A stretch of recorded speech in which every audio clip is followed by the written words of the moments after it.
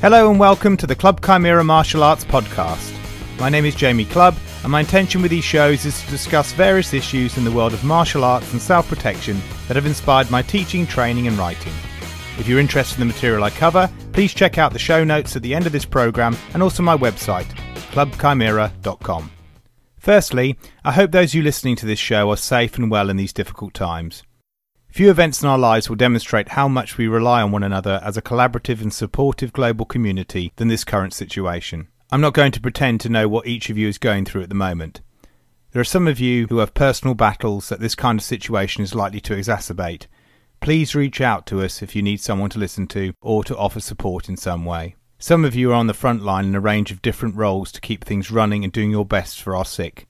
You have my profound respect. At the risk of sounding like some sort of propaganda recording from a bygone era, the rest of us are hopefully doing our part to help ease the strain on our respective health services as well as protecting others. Although I'm doing something of a plate-spinning act back here with my various responsibilities, I'm determined to up my content to keep you informed and entertained in some way, martial arts related. Please get in touch if you have any suggestions or feedback. I will discuss all current things CCMA, including upcoming work that you might find interesting, at the end of this episode. Speaking of this episode, I'm delighted to announce it's my long-awaited discussion with practical karate teacher and self-defense law specialist Lee Sims. Back in 2018, when I started this podcast, I wanted to run through the basic areas of self-protection, and this was going to include an episode on the law and self-defense. Knowing this was Lee's area of expertise, I felt that it would be best for him to answer my questions. I've been an avid promoter of Lee's work, including his book, his teaching, and his podcast for several years now. Ever since I was a child, I have been something of a genre geek. My love of comics and various franchises brought me regularly into contact with crossover events.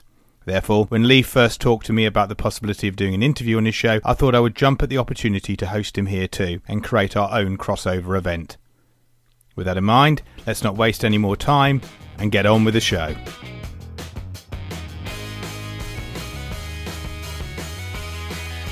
Okay, hi Lee, welcome to the show. You are the first person I have actually interviewed on the Club Chimera podcast. I've had a few sound bites before from different people, but this is the first time I've actually tried to do an interview. So all going good. And of course it's an historical event because it's the first podcast I've done in isolation / lockdown in view of the COVID-19 global pandemic situation. Welcome to the show. Thanks, Jamie. It's a double honour then, so thanks for being on the podcast, and it's great to be the first guest. Great. Okay, so I thought one of the things I want to start off with is obviously I'm citing your legal background on this one, Lee. I find that when it comes to martial arts, one of the worst questions I get given is define martial arts. And I've had big arguments with so many different martial artists doing this, and I've often thought it's a real pointless question most of the time, and that is all with massive respect to the wonderful T.W. Smith, who gave me that question and really stumped me, because it really is, I find it very, very difficult defining martial arts. But one of the things I feel that a lot of us can separate from martial arts, even though there is considerable overlap, is self-defense. And the reason for that being is that although certain systems are definitely founded on what we would define as being self-defense, as in civilian self-protection, the term self-defense is a legal one. And I find that that's the first thing I like to make sure that any people who train with me, I say to them, well, you can't, there is no legal term for karate or kickboxing or whatever martial art you happen to be studying. But if you say self-defense, that's something that could be understood by a police officer, by people in the courts, by lawyers. It's defined as a legal term. And of course, you being your background as in the legal community and your profession, are you a lawyer or a solicitor, or what's the term in the UK? Yeah, so yeah, I'm a solicitor, which I guess is also, if we're going to define terms, would also be a lawyer as well. The same issue with defining terms, which you've mentioned about martial arts. Again, I want to start this conversation talking about how we define terms. And as a solicitor, one thing I do a lot of in my day-to-day job is drafting documents and making sure they're clear and concise. And without having a term which everyone agrees upon, that can be really difficult.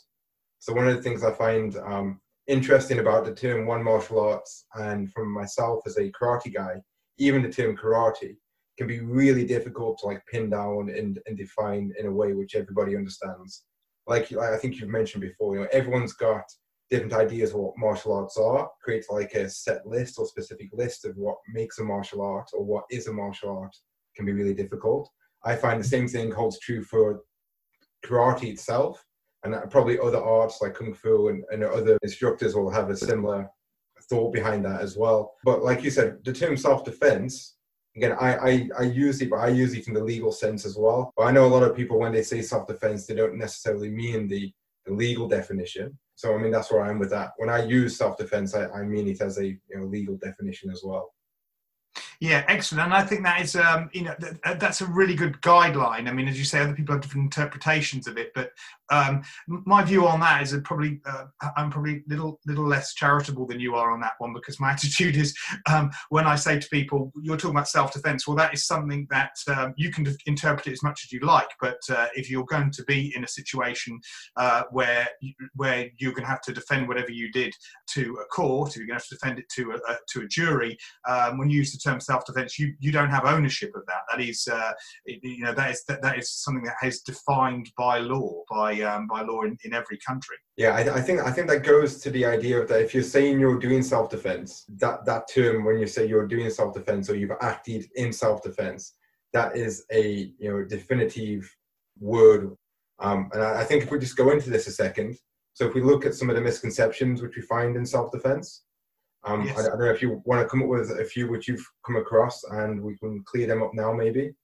Yeah. Okay. Yeah. I mean, there's certainly from the classic problem that we have of different people is sometimes is in they either think that they can't do something in self-defense, that so many things are not defendable. So, the preemptive strike is the obvious one, isn't it? I mean, first of all, you've got that 1988 Beckford versus the Queen, which is always cited for preemptive striking. And we've had people even try in the martial arts world to say that, you cannot use a preemptive strike. Then you also get the other end of the scale where people think that you can get away with a number of different situations that would not be defined as legally defensible preemptive striking.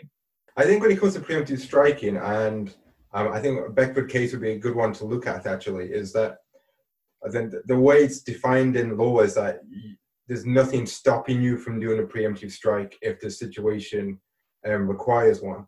So it's not a blanket rule that you always can do a preemptive strike, which is where you get some people who take that to say you can never do it.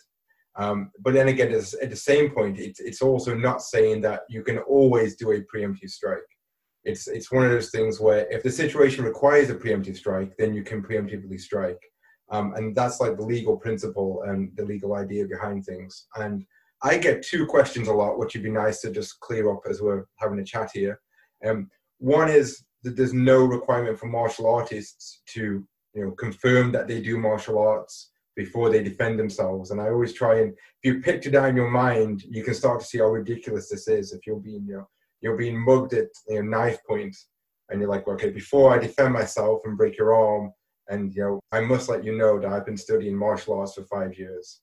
Or if you've only done 2 martial art classes, you have to say, I'm not very good at this, but I've been doing martial art for 2 weeks, so I might be able to defend myself against you here. I just find it, when you think about it, it gets quite silly. So you can understand that there's no need to say you do martial arts before you defend yourself. If you practice scenarios in a realistic way, instantly you realize with the adrenaline pumping, with what's happening, and it's usually the shot which you don't see, which starts things, is that you'll never have time to even explain this anyway to anybody. So I think once you train in a realistic way, you start to see how much of a nonsense this kind of idea is. Yeah, no, absolutely, and that really does highlight and say why you would be passionate about the reality-based area of martial arts. I suppose that would influence you, because as you say, it kind of through training through those methods, it would highlight how ridiculous the whole legal situation would be if we believed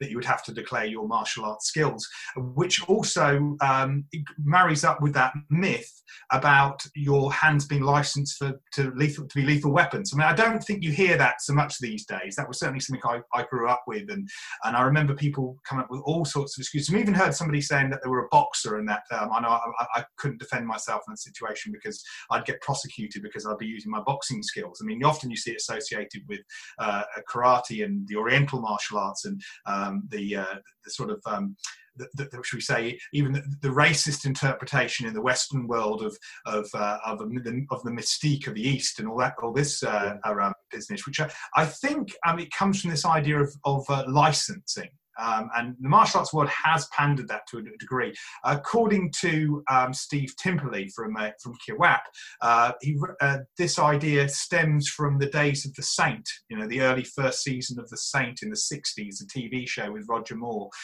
where his hands were licensed as deadly weapons. I'd have to look into that. I mean, I'm such a geek with all this sort of stuff. But I'll tell you who would know the answer to that, and that would my auntie, who's black belt as well, and I'll give her a shout out here because Lisa Tunstall, she's one of the biggest Saint fans, and even though it's not my generation, because I spent a lot of time with her, and she loved the show, she'll definitely know the answer to that. So. I go straight down that. I know I never allow that as an excuse. I watch all sorts of stuff that's way beyond my generation. I mean, I'm a Marx Brothers fan and Tony Hancock fan, and I love all the old stuff as well. And I think Robert Lindsay does it very, very well in an episode of Extras where he gets frustrated that people don't remember him from the 1970s show where he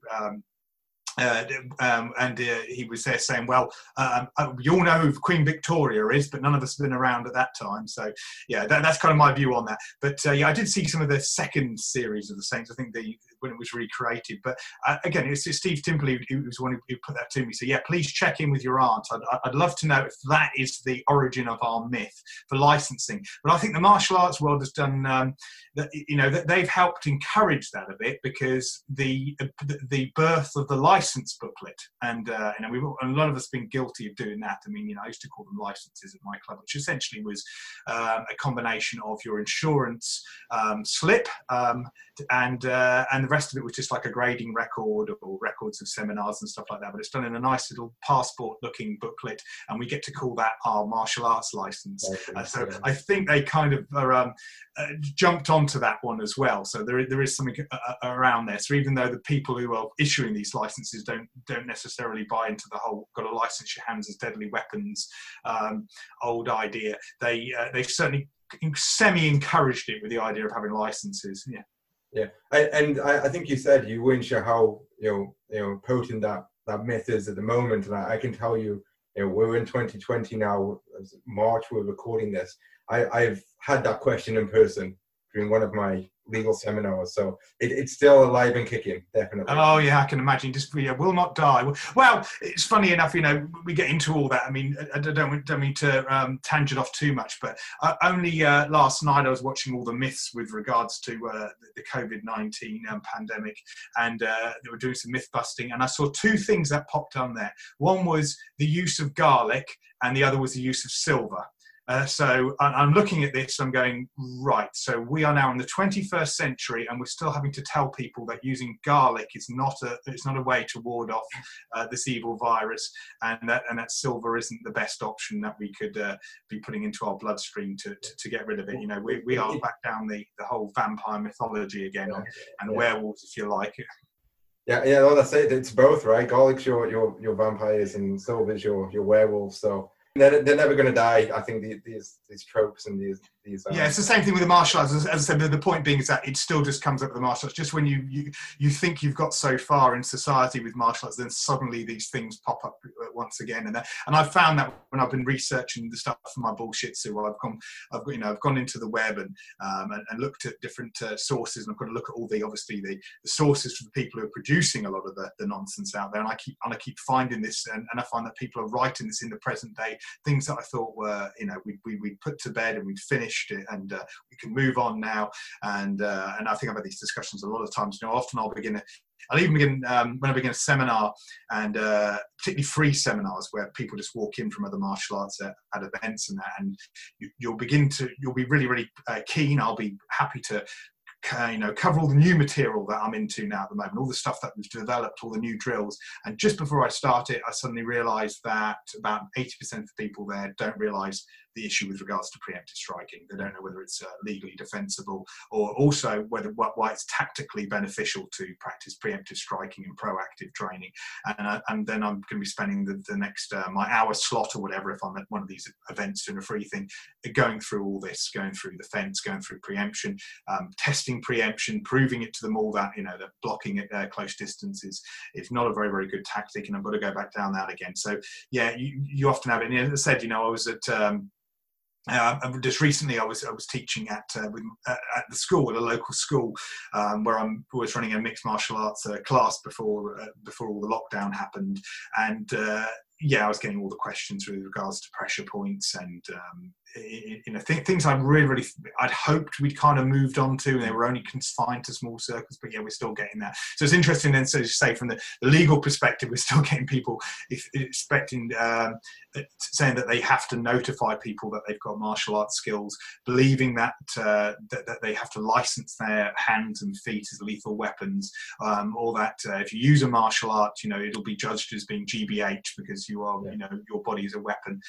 So the people who say this is easy to think of it as being, stupid people. I always say this to people, say, critical thinking, it's a skill, and no matter how intelligent you are, you're not impervious to irrational thought and myths. There's so many things that that otherwise you'd think rational people who really, if they sat down and really thought through these things, never mind whether they've got any legal training or if they've got any martial arts experience, whatever. But if you just stop and apply some just rational thinking, you think, this is ridiculous. This is quite absurd. But they just take it on board because somewhere it's got in, like a virus, I suppose. Mm. Yeah, and just to go back to some of the things regarding self-defense and some of the misconceptions, like you said, some people are afraid of using certain kinds of moves or techniques or using so much force because they're afraid they're going to be in trouble with the courts.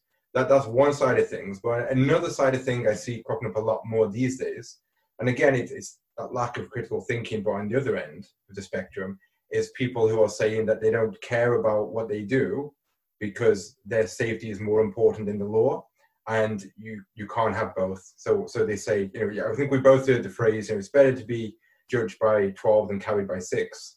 Yes. If you had a choice, you'd rather be on trial than in a coffin. And the people, I saw, I'm not going to name names or anything like that, but I saw a recent video of somebody showing a demonstration of a series of techniques against like a bag or one of those bob dummies, where they were hitting with punchy strikes, and then there was like 6 or 7 or 8 different stabbing techniques performed.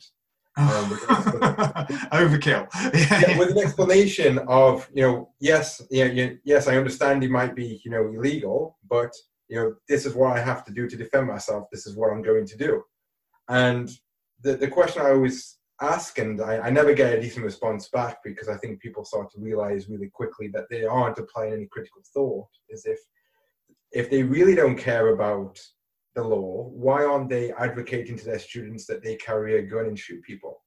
It seems a really extreme example, but if your thought is the law doesn't matter, I'll do what I need to be safe, then shooting somebody fits that criteria. But they automatically say, oh no, I wouldn't do that because that is against the law. I'm like, well, so is stabbing somebody 8 or 9 times, or stomping on someone's head when they're already on the ground and they're not going to defend themselves anyway from that point. And all these things you can train in a way which is both legally justifiable and practical, and I don't think there has to be this binary choice. Which looking at here is a false dichotomy, aren't we? When people say I'd rather, in a lot of the time when they're saying I'd rather be carried by 6 than I'd rather be tried by 12 than carried by 6. It's a false dichotomy. The idea that you've only got these 2 choices. You're going to either be you're either going to be killed, or if you defend yourself, you're going to be up in court. And the truth of the matter is that that's not the case at all. There was and then there's been plenty of examples where And again, we often always hear the stories where the supposed miscarriages of justice and real miscarriages of justice that happen here and there. But for the most cases, you don't hear all the times when people have successfully defended themselves and the case has never gone to court, or people just haven't been charged. I mean, there was a pensioner a couple of years ago who he stabbed somebody who was coming into his home. I'll have to look it up. It was in the UK, and he was arrested immediately on the spot. But the whole thing was wrapped up and finished within about 3 days. I mean, there was a big outcry, like, oh no, he's going to get, this guy's going to get done. This is a classic example. This poor guy in his 70s can't defend himself in his home. And the truth of the matter is that the police officer on site would have had no choice but to arrest the guy. But that doesn't mean that person is now going to get a criminal record, that person's going to have to go to court. That's just procedure. Yeah. There's two things you just brought out there, which I'd like to just to delve into just a little bit more. One is, you're spot on there, right? There's a difference between the legal rules and principles which need to be applied to determine whether self-defense is in play or not. And then there's the rules and the procedure police officers will apply when they decide whether or not to arrest somebody. And they're different levels. So you can perfectly act in complete self-defense, ticking all the correct boxes from a legal definition, but that doesn't mean you're not going to be arrested if a police officer is either at the scene or even seeing what you've done. They're different things. And one thing I get sometimes on my courses is I'll explain to some scenarios, some real life examples, some real life cases, and I'll put it to the group I'm with, and I'll ask them, do you think this person acted in self-defense? Now the answer will be yes, but I do get a lot of police officers and people in that kind of industry on my courses, and they say to me a lot, well, not that I disagree with you, Lee, but I would arrest this person at this point. And my response is always that they're separate things. If you're getting arrested, that doesn't necessarily mean, even if somebody's witnessed the whole thing, that you haven't acted in self-defense. So there's a different threshold for what a police officer will have when they come to a scene and decide whether you need to be taken away or arrested, compared with, have you actually committed a criminal offense or not, which is the next stage of what I wanted to look at with you. And you're completely right. I think the amount of people who have been arrested for assaulting somebody or attacking somebody, who then claim they acted in self-defense, which then gets sent to the CPS and decide there's enough evidence to charge that person, and that person then gets found guilty and is put in prison or fined. That's a very low percentage, and I think it's between 1% and 3% of all cases. It's such a small amount of people. I haven't got the exact figure, but it's Googleable, and it's around, I think, 1 to 5%. I didn't realise it was as low as that. It doesn't completely surprise me, but yeah, that's pretty impressive. We'll have to look it up for the statistics on that. But yeah, I mean, this is often the thing. You find it in the law. We're always in the papers. Always often report the unusual. This is always the case on the legal side of it. But unfortunately, if you're receiving that kind of thing on a regular basis, you then interpret that as being the usual. The 70-year-old man who has been arrested for trying to defend himself in his home. That's front page news. Okay, 3 weeks later, when it's decided that we're letting this case go and there's nothing to it. There's no need to put that on the front page, so people don't see this. They only see the first half, and I think that helps to keep the wheel spinning and keeping people not paranoid, but with this misconception of how things work in the legal system. Yeah, I mean, and again, and also on the other end of the scale, of course, we're looking at those who advocate pretty much illegal self-defense techniques, which kind of brings us on to this point that we went over in our previous private discussion with regards to finishing moves, because this is something that's been raised to me by other martial arts teachers. In a lot of traditional martial arts, expect a type of finishing technique, and sometimes I think it is connected to competition. It's got a marriage with competition, with point sparring and that side of it all. When someone will do a takedown and they have to do that finishing move, I think you find that sometimes in point sparring karate. I'm not 100% sure about the rules on that side of it. I certainly know with Muay Thai that you are allowed to strike somebody as you're taking them down, and that allows you to score that move. And you'll find some Muay Thai, some Nak Muays will do a takedown, and then they'll show a knee strike as the person hits the deck rather than actually execute the knee strike. So the judges show that their intention was to strike. It's because it's not a grappling art. That's the whole point of it. And likewise, I think in karate, you sweep somebody and then you do your reverse punch to the body, and that it shows that you've that's your intention to the move. And then that then gets moved over into self-defense training, where and now we have the issue with when do you strike a downed person? And again, this I think comes back to what we were discussing about what we said about principles there.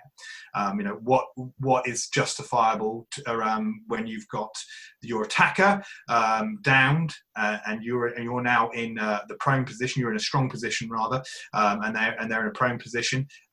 What now is legally defensible?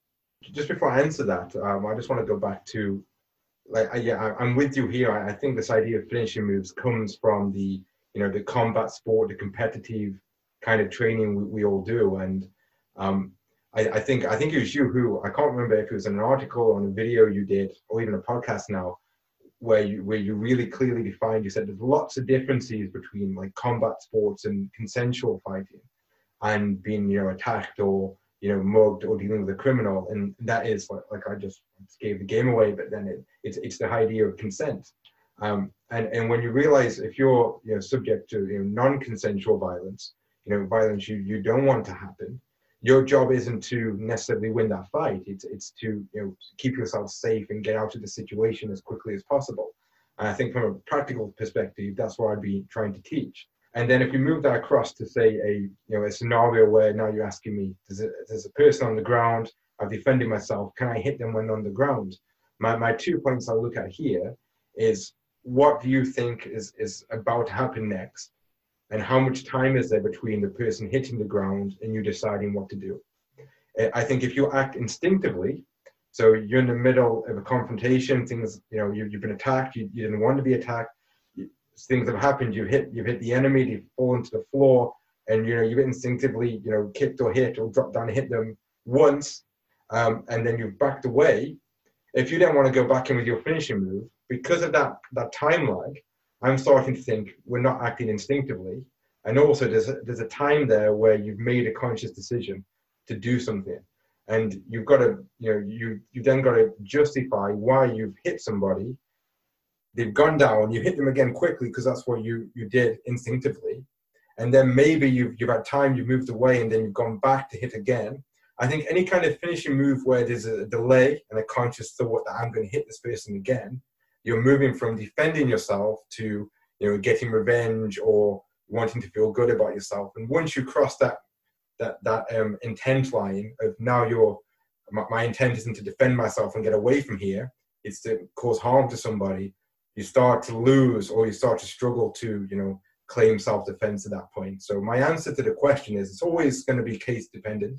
But if you're acting instinctively and you're honestly just trying to get out of the situation and you do what you think is necessary to do, then that's fine. But if you start adding moves on, or you decide you want to, do the good old Bas Rutten, I don't know if you've seen those videos, Jamie, but Bas Rutten's got some really funny I love this stuff. Street fighting videos where he drops a guy on the floor and breaks his arm, breaks his leg. I think when you get into that, you're not acting instinctively now. You're taking your time. You're deliberately trying to harm somebody. So I think if you're deliberately trying to harm somebody for the sake of hurting them, that's different than being instinctively reacting and trying to get out of there. So that's my stance. I hope it's a bit difficult to explain over audio, but hopefully that's a kind of idea people can take away from this regarding finishing moves. Yeah, I remember speaking to a police officer over a decade ago. I was at a hard target seminar. I actually do remember I was trained to be a hard target instructor with under Mo Teague, and we were teaching at the Woolwich Barracks at the time. And there was a police officer there, and we had this discussion, and he succinctly put it that it's whatever you do, you've got to be prepared to defend that in front of other people. So, and these other people aren't necessarily a group of barristers, of lawyers, solicitors. Okay, these are this is the general public. This is the jury. This is, you know. So could you rationally justify what you've done? And obviously, you know, there's obviously going to be the guidelines, obviously the law, because that's, you know, what a solicitor is going to be arguing, either way, whether in prosecution or defence. But, you know, if you can justify that, and you feel that if you said that rationally to people, that you know, I was defending myself, and that finishing.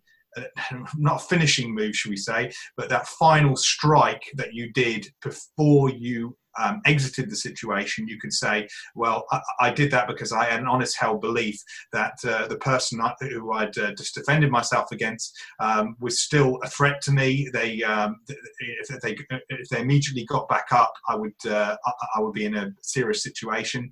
So that's why I stamped on his ankle. That's why I kicked him in the leg. But it was done, as you said, the timeline. The timeline, I think, is a really good guide to a lot of people training here. It's a good. It's definitely something I'll be using a lot more when in my coaching, understanding that timeline.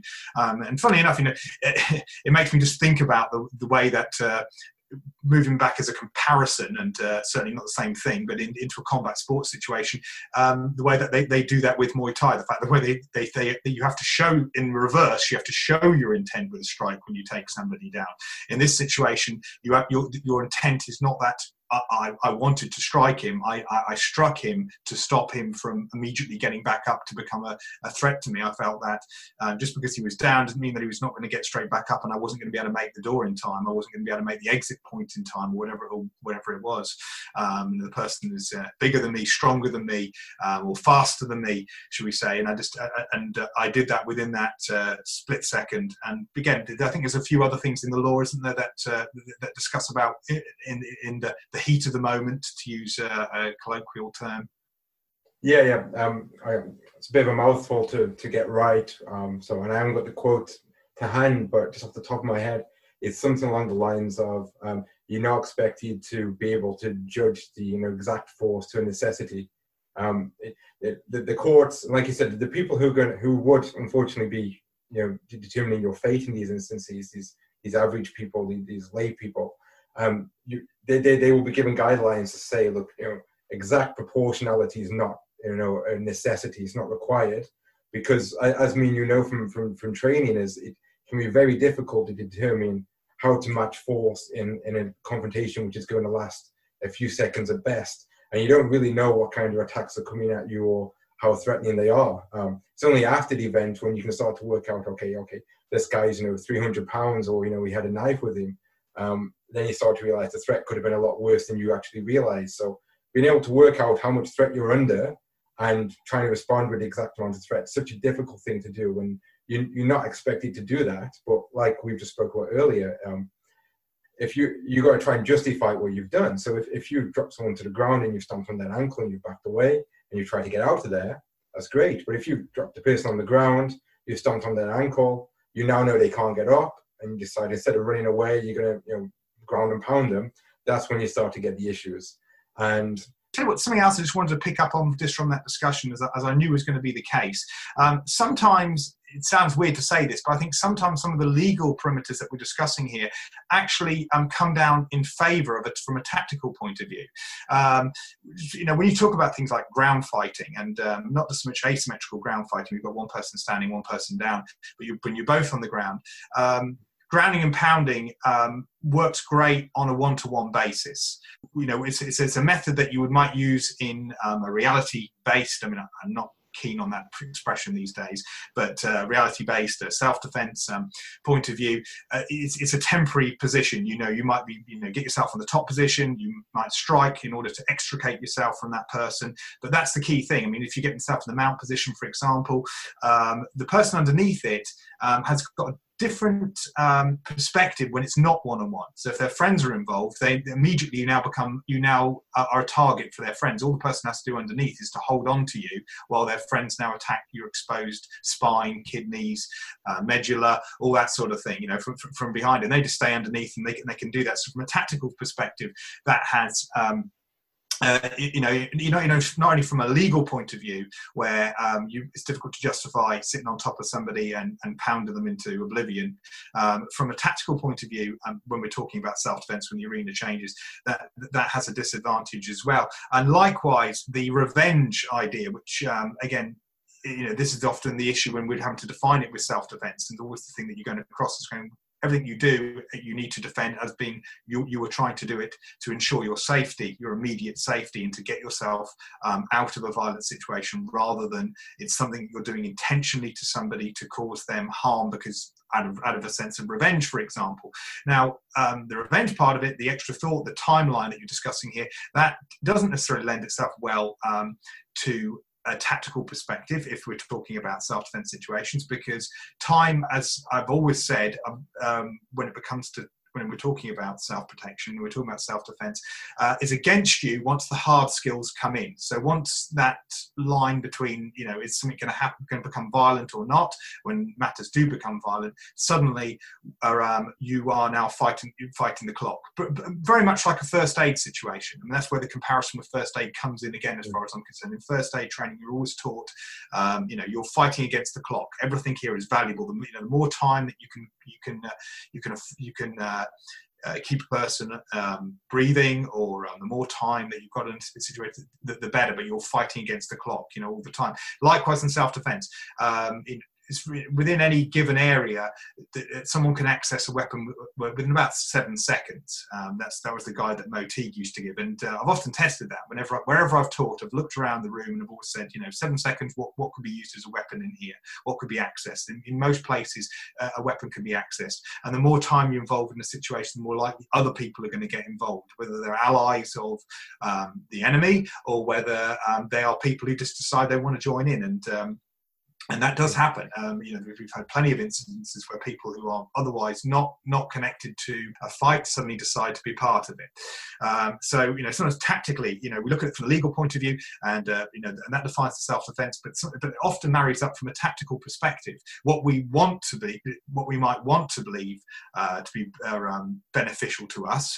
Certainly out of a sense of revenge. This person has tried to kill you, or has tried to kill someone you love, and therefore you feel that you're dealing them, some form of justice, some form of vigilante justice on them. It doesn't go the way of, a Punisher comic. It doesn't go the way of Death Wish. What you're looking at there is, other people get involved very, very quickly, and there are lots of other repercussions. And your long-term self-protection, the aftermath side of it all, this is what people aren't, citing. When you look at that false dichotomy again, I'd rather be, tried by 12 than carried by 6. They're not taking into account all the other things that can follow from a situation, and will you be able to cope with them? Will you be able to cope with the repercussions? I certainly know, growing up in the circus community, and also having some degree of traveller blood in me, and that the fight isn't necessarily over with the one between you and the other person. Suddenly other people start getting involved in this, and whereas you can justify it's self-defense, you might have a better chance of not having other people then enacting their revenge. You get involved in this. We talk about how much we've moved on into the 21st century, but blood feuds are certainly present within different communities, I can assure you.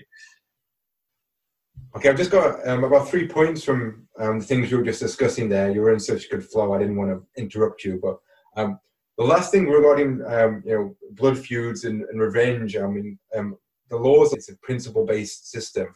So I think it's interesting, not just revenge and preemptive striking, but things like retreating. So there's no duty to retreat in English law. And I think an interesting point on that is, you might think, yes, practically and tactically, that's a really good thing to do, but you don't always have to do it. And when you start thinking about different examples and different scenarios, sometimes there's going to be reasons when you can't retreat. So when you think about that, you start to realize there's no necessarily hard and fast set rules. They're more like principles and guidelines which need to be applied into certain facts we have. But at the same time, you've also got to justify, if you didn't retreat, why you didn't retreat. And that just flies back to everything we've said about, and you're talking about the time of, the timing of these multiplications and how quickly they occur. And if you have a chance to retreat and keep yourself safe and you don't, well, you don't have a duty to do so. There's no law saying you must retreat, you've still got to justify why you didn't. So, and that's just another way of how the law works, which I thought was interesting to show, and the difference sometimes between what's legally allowed and what's probably tactically better to do. Sometimes they don't always match up exactly. And just interesting what you mentioned when we talked about, you know, the front mounts and ground and pound and being held on. This was actually one of the first times during my training when I started to see a big difference between the one-on-one fighting, the consensual fighting where you're fighting each other, and for self-defense wise. And that's when I realized very quickly that, you know, the side mount or side control, the self-protection, I find a far better useful tool to have. Because when you're on the side, at least my legs aren't as tied up as they are when you're on the full mount. Now, I think most combat sports would say that, you know, the front mounts are far better position. But when you look at it from a self-protection point of view, I find being on the side, even though it's still not ideal, is a better position because I have more of an ability to move, get to my feet, and get up from that person who's grabbing me. And I just wanted to just add on to that from what you were saying. And another question I get asked about what if scenarios and weapons is, and this is often a question from females, is about keys. Is if I'm walking home, there's a stranger around, should I put a key between my fingers? Am I allowed to carry a key or some kind of like weapon or, you know, key ring or something in my hand to protect myself? And when it comes to keys, I always find my answer is like from using an incidental weapon or using any kind of weapon. Yes, you can, you know, depending on the circumstances. Again, you can use this weapon to defend yourself against somebody. But from a practical aspect, I'm not too sure about whether I am confident to tell women to one, you put the key visible, have the key in their hand where it could get lost or at worst, you know, stolen by the attacker. I'm not sure how much these people train with their keys. So legally you can do it, but practically I wouldn't recommend it. Oh yeah, definitely. I mean, you know, statistically we're told, certainly with knife crime, that the majority, I think it's just over half, about around 60%. Again, I have to just do brushing up on my QAP course on that one.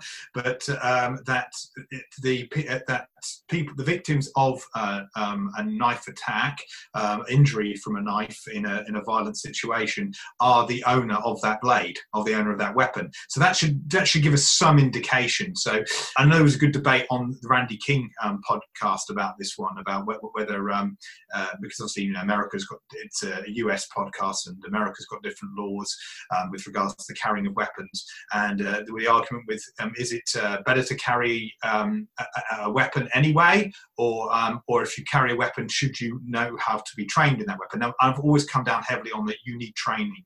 Okay, so that's why I think, you know, training in incidental weapons is a very important part of foundational self-protection. As time's gone on, I've thought more and more that it's point. And I think that comes probably from growing up around wild animals. Obviously my background with the circus, with the zoo and all that sort of thing. So where, you know, I've seen animal escapes before, and I've known God knows how many different stories about different people who've been attacked by dangerous wild animals, which is, you know, the equivalent of being attacked by edged weapons, blunt instruments, and certainly where you've got, you know, you're in a situation where you're completely disadvantaged by another living creature. And of course, this is where incidental weaponry comes in, you know, and you are taught that as a survival when you're going around to traveling circus, and not so much anymore, certainly not in the UK, but it was certainly when we were being brought up, we were taught how to, you know, get barriers in between us and an animal like a lion or a tiger, and how to use them to fend them off.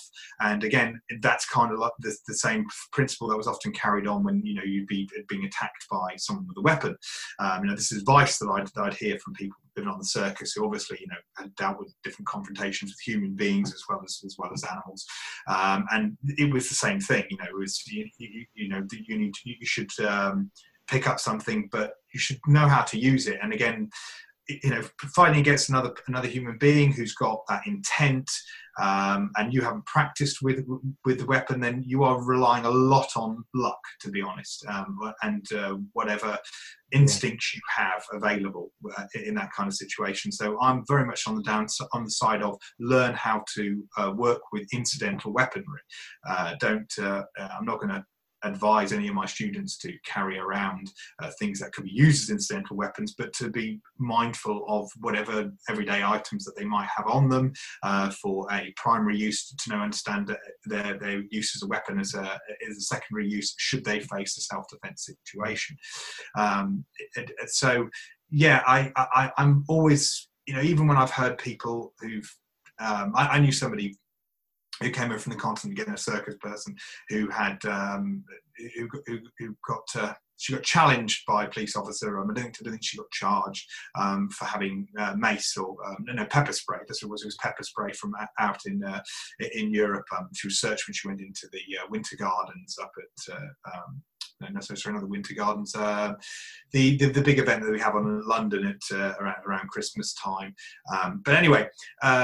Which I'm sure she's perfectly capable of using it, but it still highlighted the issue with me was that, yeah, it's all well and good, and even if it's legally defensible, places like in Europe and the US where you can carry a weapon, again, it's fair enough. When in Rome, do as the Romans do. I mean, I'm not against taking advantage of what it's like in whatever country that you're in, and what the laws permit in self-defense, because there are different environments for that kind of thing. I mean, I had 2 clients who came to me who were going to go live in South Africa. That's a classic example. And I said to them, as a duty of care, if you're going to go live in South Africa, the type of crime you're likely to face over there is one that involves firearms. And that is a big relevant part of it. Even though I've done firearm disarms and I've trained off people who've got relevant experience with that, it's certainly not my area of specialty. It's certainly an area that I need to work on in that kind of instance. But I would be more interested in, and I think it would be important for me as a duty of care to point you in the right direction of a firearms instructor in South Africa who teaches firearms for the purpose of self-protection. So I immediately got onto my cousins who live in South Africa, and they're very keyed up on all this sort of thing, and they put them in touch with a good firearms teaching school that teach it for self-protection over there. And I remember one of them had a few issues with regards to the use of firearms. I mean, and I was saying, well, I can't realistically be teaching you self-protection if you're going to have that kind of barrier in the way. I mean, this will be the elephant in the room. The fact that the chances are the person that you'll face over there will be armed with a firearm. I'll teach you unarmed responses, and we can go through all the program as I teach. It's very principle based, but it's important for me that if you've learned this off me, that I've pointed you in the right direction for the firearms training. So that was that was relevant to that kind of situation. So yeah, training's important. Again, being mindful of incidental weapons is important, but again, this is the reality we face. Weapons are part and parcel of self-protection training, and people need to be ready to do that. The problem also with somebody who is untrained or who only exclusively trains with weapons is that reliance on the weapon. The reliance that they're going to be able to use that to defend themselves, and that can disproportionately raise their levels of confidence. You get overconfidence because you're carrying a weapon, which then they might get themselves in a situation where they're endangering themselves, and also they've got no backup if they can't use their weapon, they can't access their weapon, and that even counts with incidental weaponry. Yeah, no, and a few points which I just want to jump on there is, and if we look at the UK first, there's almost an irony with our weapon laws, which I'm sure you know. But we have kind of like 3 classes of weapon. We have the weapons which are intended to be a weapon. They are weapons made as weapons. We have items which are not necessarily weapons when they were initially made, but they've been adapted. Modified, yeah. Yeah, modified. Or then we've got things which are weapons and haven't been adapted for use, but the intent is to use them as weapons. Yes. Yeah. And I always worry that if you get really good at using, like, I don't know, an umbrella or a pen as a weapon, and you train it daily and weekly and monthly or yearly, and then you carry it with you, you're carrying it with you as a weapon. So the only way to get good at defending yourself with a incidental weapon, to have the intent to be able to use it as a weapon. And at that point, I start to think, has it become an illegal weapon in itself? So it's almost like a self-prophesizing circle there. Yes, yeah, definitely. And I think, again, this brings us back to the whole, the benefits of having a principled, centered approach to training. If you train in certain weaponry, again, there's certain weapons that specifically you have to have knowledge of, firearms being a classic example of that. Again, if you're in an environment where firearms are in regular use and you're going to be there for a long period of time, then learning how to train in the appropriate firearms and on that side of it is very important. But for certainly in the UK, where then they're not so readily used, and we're more likely to be attacked by someone with a bladed weapon or a blunt instrument or something like that, there's plenty of base principles to defend against that and to use incidental weaponry against those kind of situations that we can work on with, as good principles. So they can be trained, they can be adapted, and you're then not completely reliant on carrying that certain item with you and not having to justify it so much. And if you've got several different items, as I said before, when I instruct my clients and students to say that look at your regular everyday items that that where their primary use is, whether it's a mobile phone or a torch, or whatever it is that you decide to use regularly. Let's say out here in the countryside, for example. It's funny enough, we've got a bit of a contradiction going on here, because we've got relatively very, very low crime rates out here, but at the same time we've got the what has been publicised as the biggest crime family live around this area in the UK. So it's you've got the two things going on there. Yeah, use of the intended weapons and having that sort of principle-based approach, that really does justify using that, especially if then some of those principles can be adapted to unarmed situations too. No, exactly. Yeah, you the way you're training there is you're not just having somebody pick up one item and train it to the extent where it's going to become a weapon. So I'm completely with you.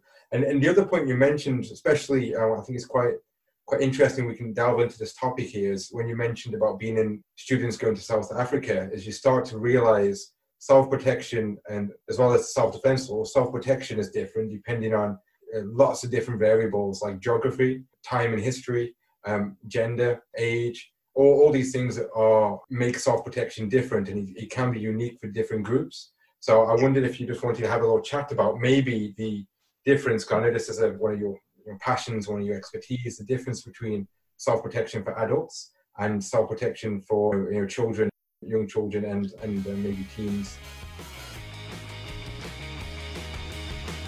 The story will continue on Lee Sims's Striking Thoughts podcast, when we discuss several other topics, including the post-pandemic martial arts. Please subscribe to this excellent show and check out his previous episodes. Also, don't forget to check out Lee's book, UK Self-Defense Law, a practical guide to understanding the law of defending yourself. If you're a UK citizen or are thinking of travelling to the UK once this pandemic situation is abated, then it is an essential part of your self-protection and martial arts collection, available both as an ebook and a paperback. For those of you interested in the practical application of martial arts, Lee's earlier book, 10 Keys to Unlocking Practical Kata Bunkai, deserve your serious consideration as well. Vijay Pathak of Forest Schools of Karate has scheduled me to teach 2 hours of my When Parents Aren't Around children's self-protection workshop and 3 hours of my Vagabond Warriors adult martial arts cross-training workshop. I'm very grateful of this early booking from Vijay and his faith in my abilities. The event was booked for the 7th of June at the Ridgeway Sports Academy. I've no idea what the lockdown and quarantine restrictions are going to be like around that time, but please keep an eye on Vijay's events to see how matters unfold. One way or another, we're going to get this going. And one thing's for sure, once we're through all this, we're going to have a great time training together again. Let's work hard towards that day. In the meantime, please take advantage of the online resources available to you. I hope to be running a train-along webinar via Zoom, and I'm providing one-to-one training or even your entire household via Skype. As always, you can catch me on Facebook, Twitter, LinkedIn, Instagram, Google and YouTube. Please like and subscribe to these places. If you haven't subscribed to this podcast, please do so via iTunes, Stitcher, TuneIn and most other popular podcast platforms. Please write a 5-star review if you can, wherever you find this show or Club Chimera in general. It helps tremendously with everything, including getting more content out for you. The next episode of this show will be a special full train-along edition. Using mixed martial arts and consensual or symmetrical fighting as our model, I will take you through a full workout including a warm-up and 5 rounds of shadow sparring. There will be instruction-based combinations, visualization exercises and martial arts-specific calisthenics. I've even filmed a video of me training along to the audio. Don't miss it. However, before you listen to that episode, don't forget to download the latest episode of Striking Thoughts for the second part of Lee and my discussion. Keep safe and keep healthy. Thank you for listening.